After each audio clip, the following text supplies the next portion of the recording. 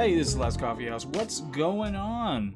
We are finishing up Gulag by Anne Applebaum. It's a behemoth, so there's a lot in there, and it's really, really depressing. So, I thought in the meantime, we would just kind of talk about what's been going on in the world, so we can figure out where the seams are in the way that we're discussing things. Okay, so, of course, big news last day or so was Breonna Taylor. And the charges that came down, from what I understand, it was a very lesser charge. So it was something akin to reckless endangerment, as opposed to murder or something like that. So obviously it didn't matter. I mean, people would be unhappy about this anyway. And obviously the operative question is the legal factual question. It's not the moral political question that is being bandied about in the media. So the particulars of the case, I remember when I first heard about this case, when I just read headlines as they were coming along, and I saw some of the people making posts about it. And the impression that I got explicitly from all those headlines and from what people were saying was that this was a warrant that was just served on the wrong house entirely, on somebody who had nothing to do with anything, and this person was in bed and shot.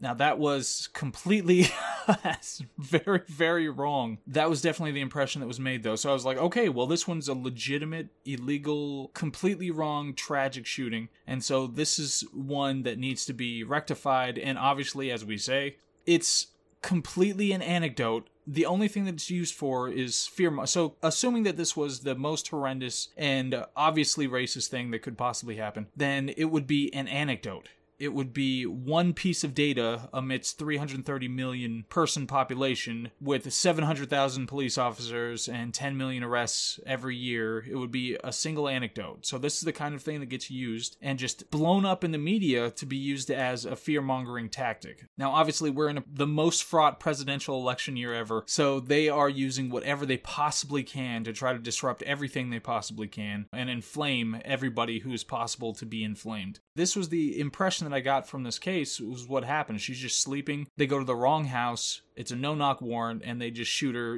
because they think somebody might have a gun. When I got first impressions were nobody even shot at them or anything like that. Now, when the facts come out, of course, then it turns out that it was a warrant that was properly followed. Now, I've seen some conflicting reporting on this, whether it was a no-knock warrant or not. The assertion, apparently there are some neighbors and the police themselves who say they did knock, and most recent reporting says that it was not a no-knock warrant. It was actually, a warrant they had to knock for, but they did knock. Regardless, once they get in there, it was her either boyfriend or ex-boyfriend in the hallway, not in the bedroom, who shot at the police officers. Now, if he didn't hear the police, if he didn't hear the announcement of where the police or something like that, if he's a drug dealer engaged in drug dealing, and I've seen conflicting reports on this too, that there was a boyfriend, there might have been a boyfriend that was directly involved in drug dealing, and then a boyfriend who was ancillarily involved or not involved in drug dealing, and I'm not sure which one was placed where, but either way, whoever was there shot at the police. That's not disputed. And they were in the hallway, and she was standing apparently behind him, and he was the one shooting at the police, and she gets caught in the crossfire. Now, undisputed reporting, as far as I am aware, is that many things of hers were directly involved in either the laundering or drug dealing in general. So the significance of that is, of course, to say that the warrant was correct. It wasn't the wrong house. She was named in the warrant. The warrant was that address, and the point was to go there to try to find what was going on with this drug dealing conspiracy that they were undertaking. So even with the best possible reading of the facts on behalf of the victim, then you would say that this is a tragedy. Obviously, whatever charges she might have received for being engaged in this drug dealing, aiding and abetting drug dealing or whatever, would not have been death. She would not have received that. So at the best possible reading is that it was a tragedy. So, of course, there's freaking out. There were police shot last night. I'm not sure what the status of the police officers are. I was trying to look for that, but I didn't see it. I know some police officers were shot in Louisville last night in retaliation, presumably, for them not bringing charges, because they only brought charges against the one officer that apparently hit Breonna Taylor, and not the other officers that were involved, and it was not for murder or any kind of a homicide. So there's a lot of dissatisfaction. Of course, most of the dissatisfaction would be amongst people who didn't have anything to do with the case, knew nothing of the facts of the case, except for a couple of headlines, and wanted any reason to get out into the streets Now, that's the thing, because, yeah, people talk about riots, and they talk about looting, and they talk about how those things are bad. Even, obviously a lot of people haven't been talking about how those things are bad. A lot of them have been providing cover and not prosecuting people who have been rioting and looting. But even if you take those things away, protesters themselves, anybody who's protesting related to police violence at this point, just doesn't know the facts of police violence, doesn't know the facts of police brutality, and has no interest in the statistics around any of these things. There is no even fractional way to say that it's necessary there's some kind of even vague approaching epidemic of police brutality in this country. It's absolutely ludicrous to try to pretend that that's the case. So anybody, if you're a 100% peaceful protester, you didn't, block any traffic, you didn't toss over tables while people were trying to eat dinner, you didn't do any of that stuff, you're just 100% peaceful, you just hold your sign, you're just trying to stand up for a cause, you're exhibiting your right, your fundamental right, obviously, in the United States, which hopefully we still have those things going forward. But you are completely oblivious and just buying into the fear-mongering and perpetuating the fear-mongering narrative that doesn't make any factual or statistical sense. So there's that. But anyway, obviously, when it comes to the actual case, the question is legal and factual. It's not moral and political. And the fact that it's being used that way, it's being used by people who are trying to gain power in some other way. It's not really about, okay, was this an injustice? What needs to be done? Who needs to be punished? It's not really about that. It's being used for something else. And it's being used by a bunch of really pathetic and terrible individuals who use it as a reason to be able to go out and commit violence and pretend that they have some kind of meaning now. One other thing that's been kind of a persistent issue is this whole idea of censoring speech on social media platforms, especially in an election year and when we use terms like misinformation and hate speech. I mean, I think these terms are so obviously akin to, newspeak, and they're the things that sound like, oh yeah, we can figure out what that is, and it's better to get rid of those, when in reality, you can't at all. That's not something that people are capable of doing in a non-biased way. And especially in an election year, this is something that is used to push particular narratives on particular factual issues. And I think it's probably the scariest thing about 2020. It's the most hideous, terrifying year of all time, but it's the scariest thing about 2020 is how the mainstream media for one, but also tech companies are complicit in trying to force narratives down people's throats. They are trying to massage information everywhere that they can. No matter what it is, they're trying to massage it and say, okay, well, you need to be thinking this way. I know you want to look into this, but you need to be thinking this way. That's really concerning. It's a really concerning trend, and they're just being encouraged by mainstream media and supported by mainstream media and a bunch of politicians and celebrities and all this. They're just loving to say things like, no, well, we can't allow hate speech and we can't allow misinformation, without realizing how incredibly broad those categories can be. And of course, they're fine with it as long as it supports their narrative, which at this point it's going to, because the tech companies are almost exclusively on the left. But it's such a bad idea to give any organization, whether it's the government or tech companies who have so much control over what we see and hear, it's such a bad idea to give them that much power. And I just remember on YouTube, there are just countless conservative commentators that are just gone now. They're on different platforms, but when I go to those platforms, it's more difficult. It takes more effort to go to those and watch them, in a different format and watch them in a different way and not have the same engagement that you had on something like YouTube, where it would just pop up and you'd get to watch it and you talk to a whole bunch of people about it. And it's really disconcerting. It's really concerning for this kind of a thing to be happening. But I think it's one of the worst developments of 2020 is just having tech companies be willing to massage information, try to force you into a narrative, into accepting a particular narrative on every story that comes out, no matter what it is. They want to emphasize particular, mainstream media narratives and then de-emphasize particular narratives that go against that. And you have no idea how many background things are going on that are going against this. And obviously we have a whole bunch of whistleblowers that came out from Facebook who talked to, and Google, who talked about how there's all this background shadow banning and how people with certain ideas are pushed to the side, and we have outright bans of videos like the objective video of Kyle Rittenhouse and how he was going to try to get the police after the initial shooting and all that stuff. So it's really concerning. I don't know how you fight this stuff anymore, because I've always been somebody who thought that the truth is always going to win out. It's going to win out at some point. Once everything gets out there, even though there are some emotional people and some idiots and all that kind of thing, once it shakes out, when it's open, it's going to get out there and it's going to win the day eventually. But when you have people in collusion, all the tech companies and Democratic politicians and celebrities,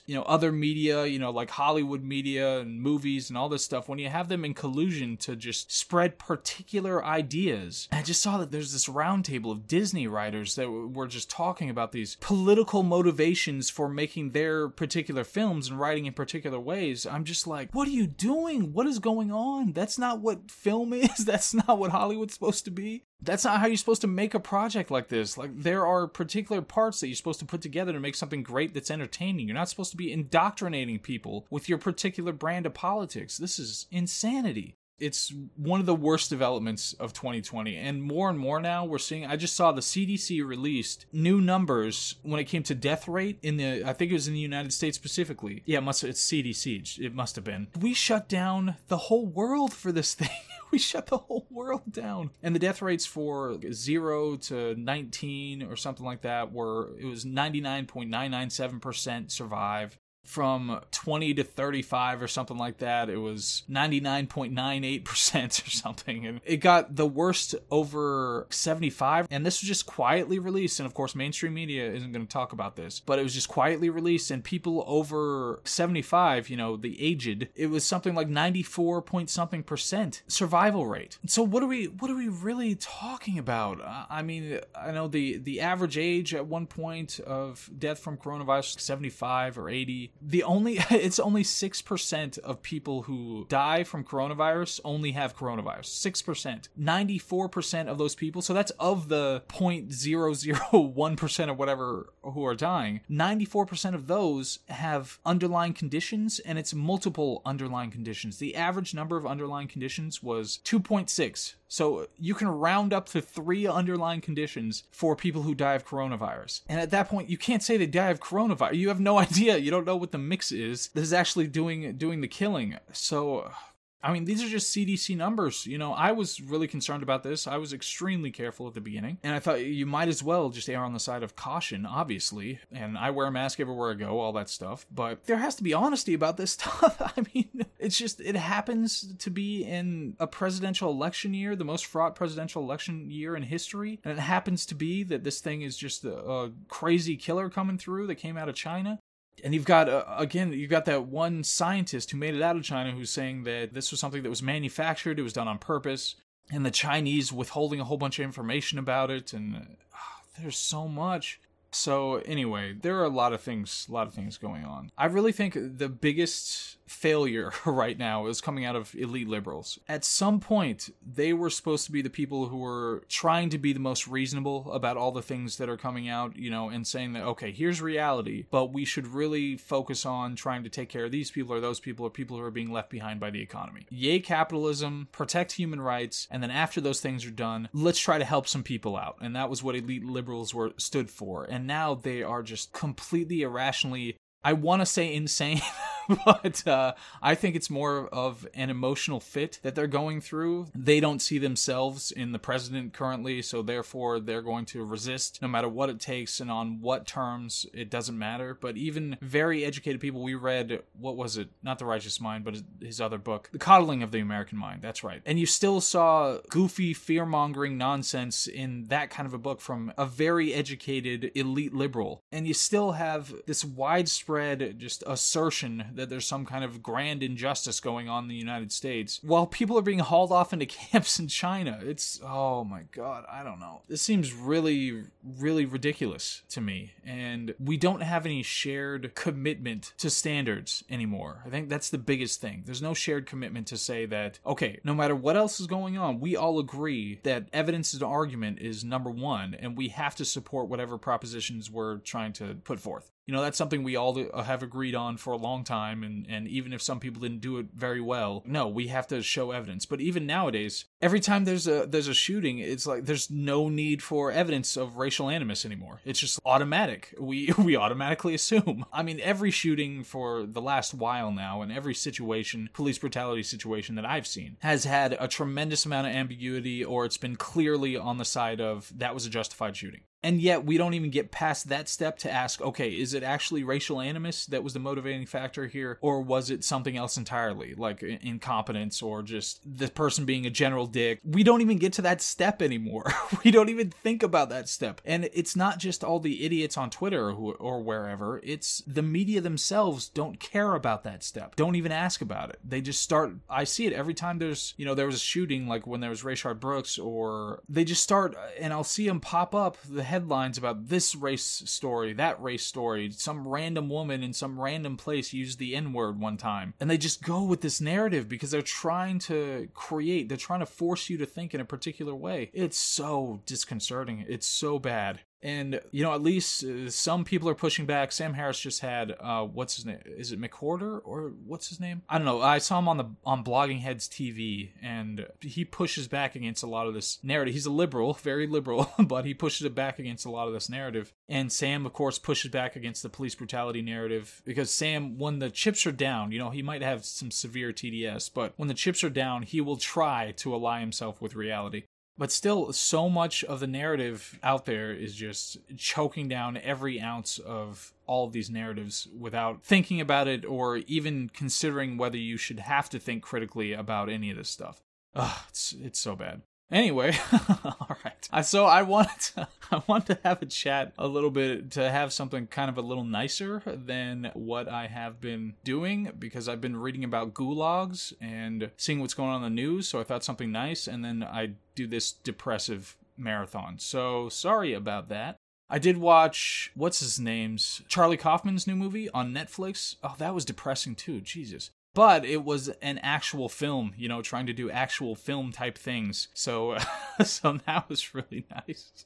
Instead of what I hear about Mulan, I'm not going to see it. I'm just not going to watch it. I've heard what the plot is. I've heard that what they did with it, and it's not a creative work of art. It's not what it is. We thought the commercialization of filmmaking was a problem historically when they started putting Coke and Pepsi into movies. Or here's my Sony Vaio. My Sony Vaio was so awesome for me stopping this robot army kind of a thing. But it's so much worse now because it's infected the writer's room. Instead of it just coming out at the back end when you're filming the thing, it's infected the writer's room. So from the jump, what they're trying to do is insert a bunch of politics, and then they try to attach, hang off of it, some kind of a plot and character. Oh, it's so ridiculous. And the Oscars just announced, a couple of weeks ago, that they were going to have all these diversity requirements for a film to win an Oscar. Go to hell. I mean, go right to hell on that one. Anyway, I've been talking for long enough. I liked a lot of things about Charlie Kaufman's new movie, but it's not for anybody to just easily digest. And that's one thing about Netflix, is that if you have Netflix, you could just browse a whole bunch of stuff and pick whatever. You didn't actively seek out to see this kind of a movie. In theaters, you would have to go there to see it. You'd have to know what you're getting into and be a Charlie Kaufman kind of a fan. But on Netflix, you just browse. You're like, oh, that cover looks all right. So you click on that one. You have no idea what it's about, and then you end up watching something that you thought was like a comedy, and it turns out to be, what the hell is this deep philosophical meditation on death?